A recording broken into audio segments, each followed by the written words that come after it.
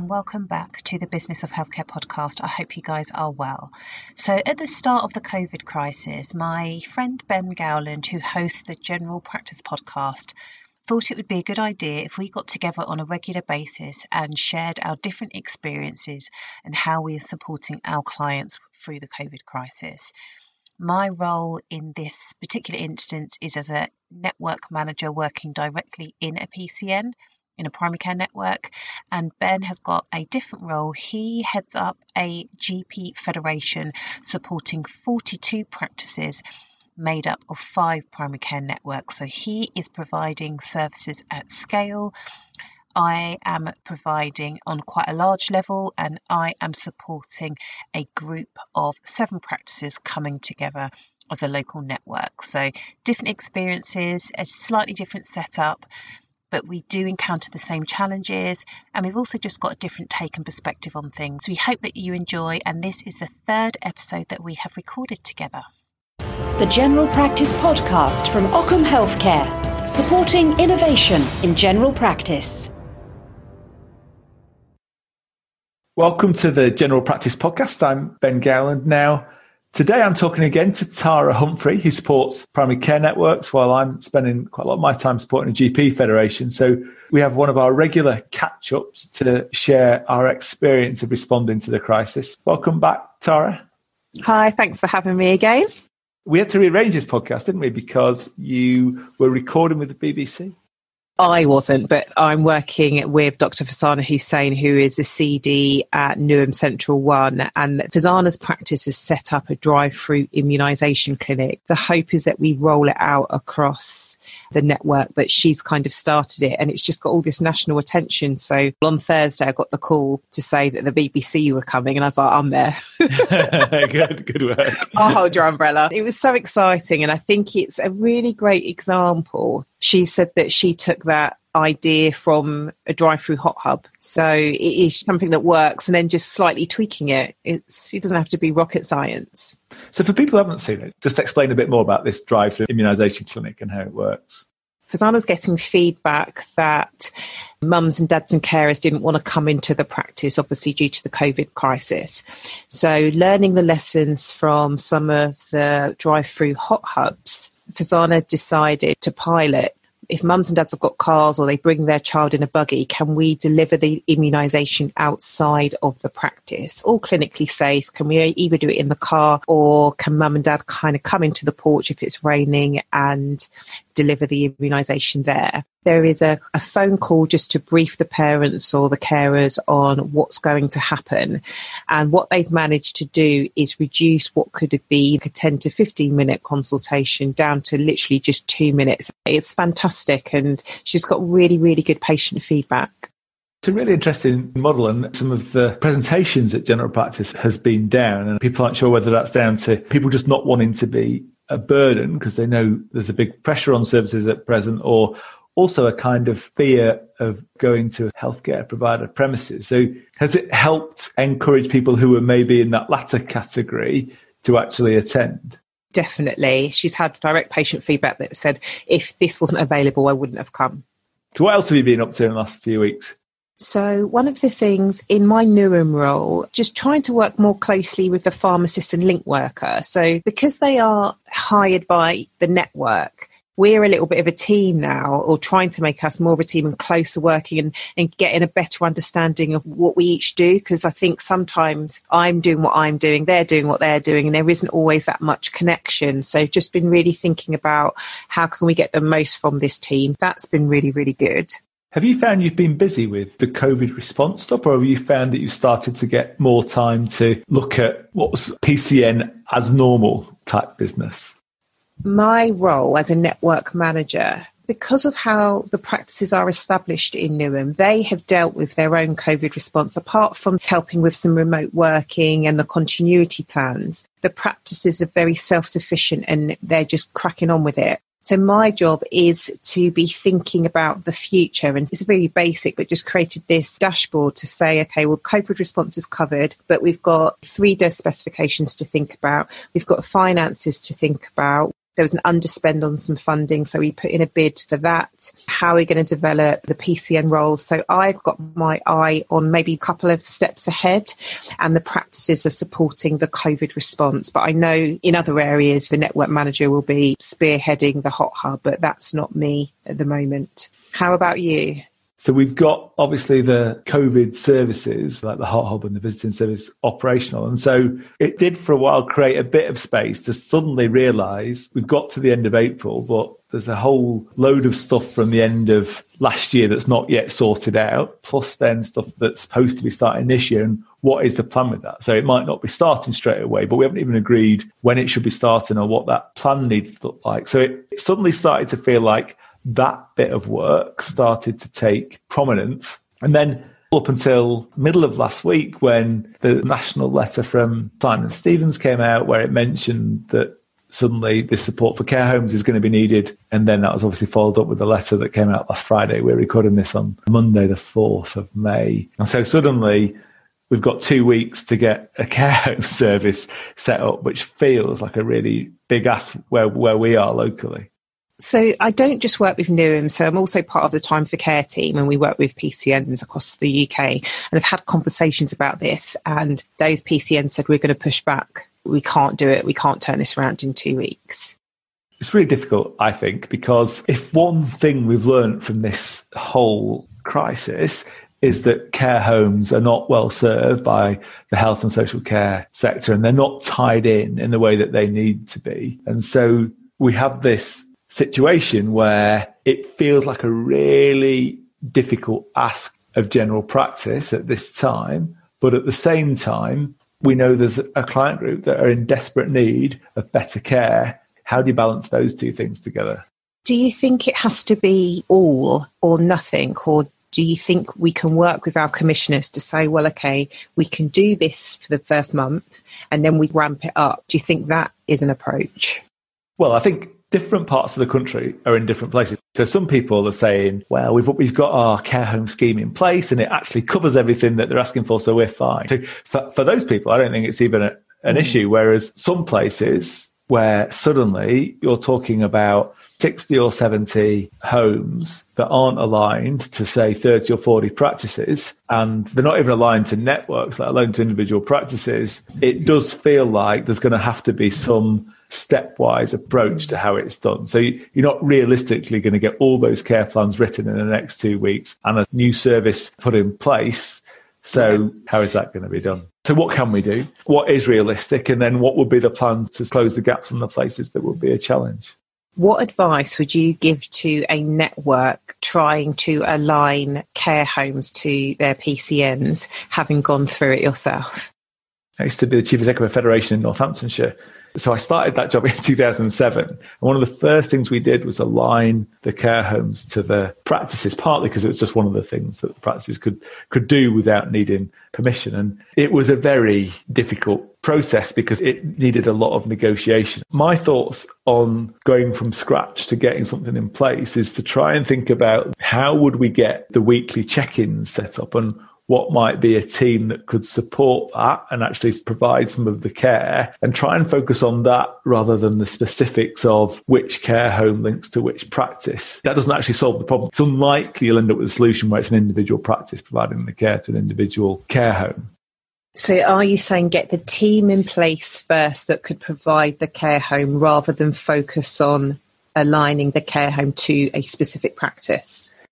I don't think in the timescale that's available that it's possible to get this work devolved to practices so that it just becomes an additional responsibility for a group of practices. I think there needs to be thought given to how do we not let this become a burden on practice but provides a quality service into those homes, and think about how we do that. And then the alignment piece, hopefully, will be something that becomes less contentious because there's less worry about what the implications of that is once it's done. Do you think the network needs to be quite a mature network to have that mindset? It has to be a network that works really well together to adopt that approach. I still think it's an easier way of doing it because all the arguments that come around alignment come from a fear of what getting that wrong will mean. So if you can take off the table those concerns imagined, into, well, this is the reality of what the delivery is going to look like. So this is the consequences, if you like, of alignment, makes that a bit easier. So I think for anyone, it's a better way of trying to tackle the problem. Yeah, definitely. I think in Newham, they don't have as many care homes and they're all aligned to one particular practice. And that practice feels like they've got it under control. Whereas in other areas in Kent, yeah, it's a slightly different story. So you're right, it's different. But particularly for me in Newham, it's not starting from scratch. And where are the networks that you're working with? What's the sort of mood in terms of the overall primary care network, Des? We've moved into the new year, and so practices have got until the end of May to sign up. And it was all complicated, wasn't it, last year with the special LMC conference saying we reject the DES as it currently stands. But then COVID happened. So where are your PCNs? Where do they sit on that?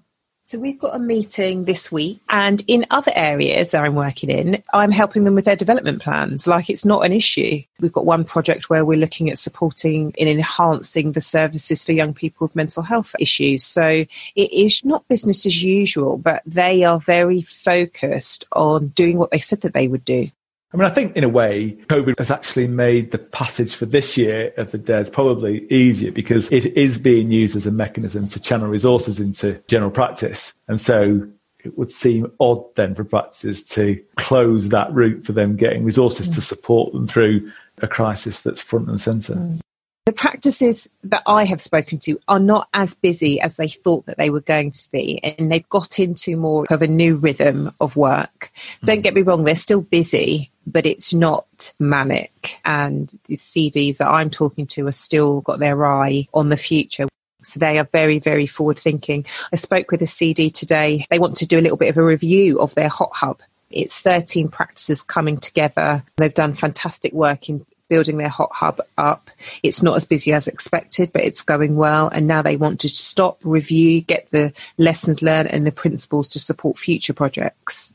We are at that point, aren't we, where things are starting to quieten down. And so what's going to happen next? Are things going to revert to how they were before? Or are we going to be a bit more proactive in terms of thinking what's worked well and what are the bits that have added value? And not just what do we keep, but what do we want to grow going forward? Versus, okay, that didn't work so well, so let's stop doing that. So I think being proactive about creating a process like that is a really important thing, potentially for all PCNs right now. Yeah, definitely. It was really nice to hear. And even though life is busy, I think it's really helpful to stop and reflect and review and then move forward. And what was quite helpful in that conversation is that she thought that she hadn't done that much. And then as we got talking, she'd done all these things around making sure that in the hot hubs, where it's quite a large area, new teams were coming together every day. So she was making sure there was a daily briefing, doing their best to make sure everybody was aware of the latest updates that have come down from above, making sure that induction checklist was there to make sure everybody knew what was going on. She wants to know, are the staff happy? She said they had a whiteboard where they can ask questions and just raise any issues. So I think all of that is fantastic learning. And then the questions I'm starting to think about is, if you've got 13 practices working together, how else could they work together? How else could you share this staff? Because she said the staff really enjoyed it. So do the staff want to just go back, or they may want to continue some sort of more at scale provision? I think it's really exciting.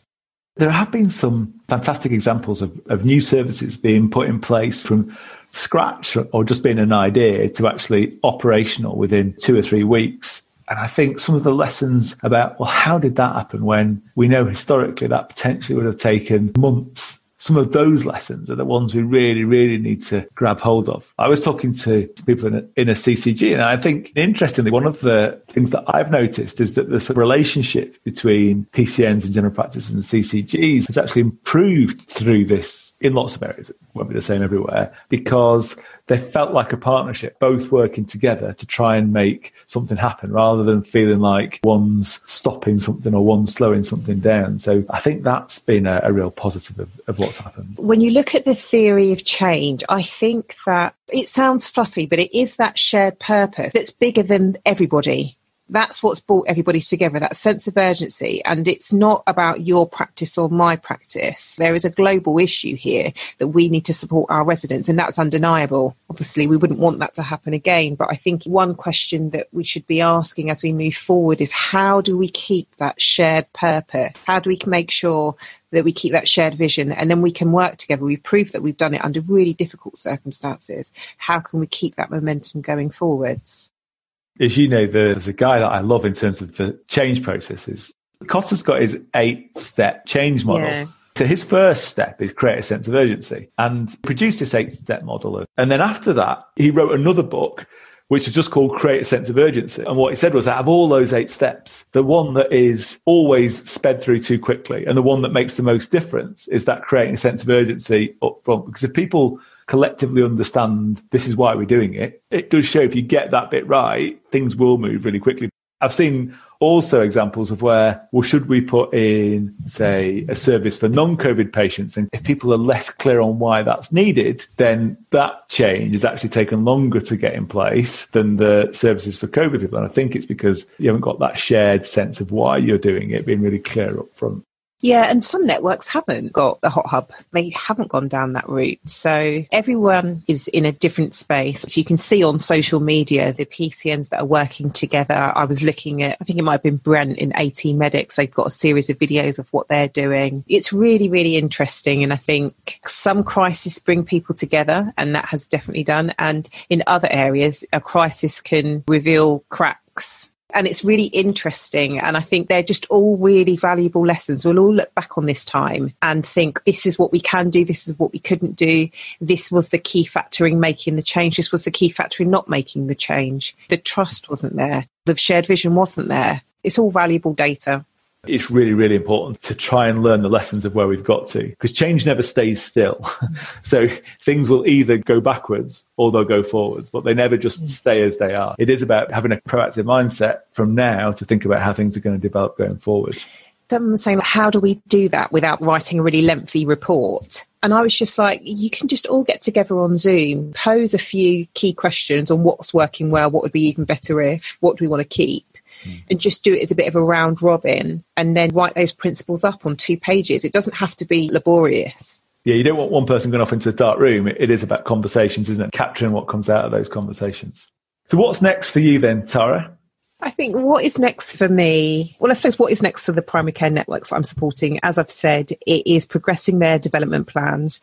And I think in regards to the DESs, I see my job as behind the scenes to get them ready before they need to be ready. And making sure, and I'm asking the questions around new roles and criteria and how we're going to report back, and is everybody comfortable in regards to training and things like that. So I'm behind the scenes making sure the foundations are there. So I'm in a really fortunate position because I get to talk with lots of PCNs. What's next for me is taking all those questions and taking all those different scenarios and then posing them to my PCNs, saying, what are you going to do when they start to introduce routine referrals? What process can we put in place? I'm looking at the future. What about you? We've got to get through this care home piece. So locally, that is a big challenge. So I think let's work out how we're going to find out a way through that. And then I think it is about how do we take forward the challenges that we were grappling with before and making sure we're using the lessons of what's just happened to put us in a better place to deal with them and to hold the gains, if you like, and develop them further as we move forward. So they're the big challenges over the next period. Well, great talking to you again. Great that you are branching out as ever into new realms of media communication. So I'm sure it'll be you soon on Breakfast TV. So I look forward to that. Thank you. I'll give you a shout out. Thanks, Tara. Thank you. The General Practice Podcast from Ockham Healthcare, supporting innovation in general practice.